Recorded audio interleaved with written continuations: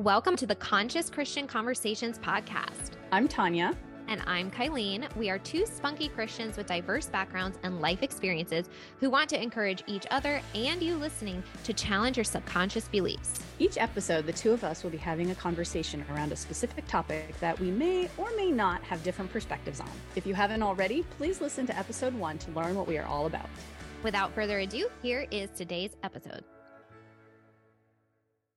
Welcome everyone to Conscious Christian Conversations. Tanya and Kylene, that's me, have a really short announcement for you today. We just wanted to let you know that as busy practitioners as we are also taking the summer off. So we are going to periodically meet together and still record episodes so that we can continue providing them to you in the fall.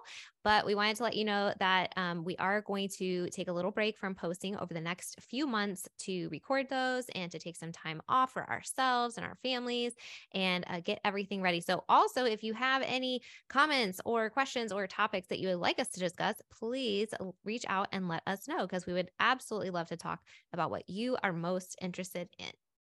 And we hope that you guys have a wonderful summer and we'll see you in September. Yay!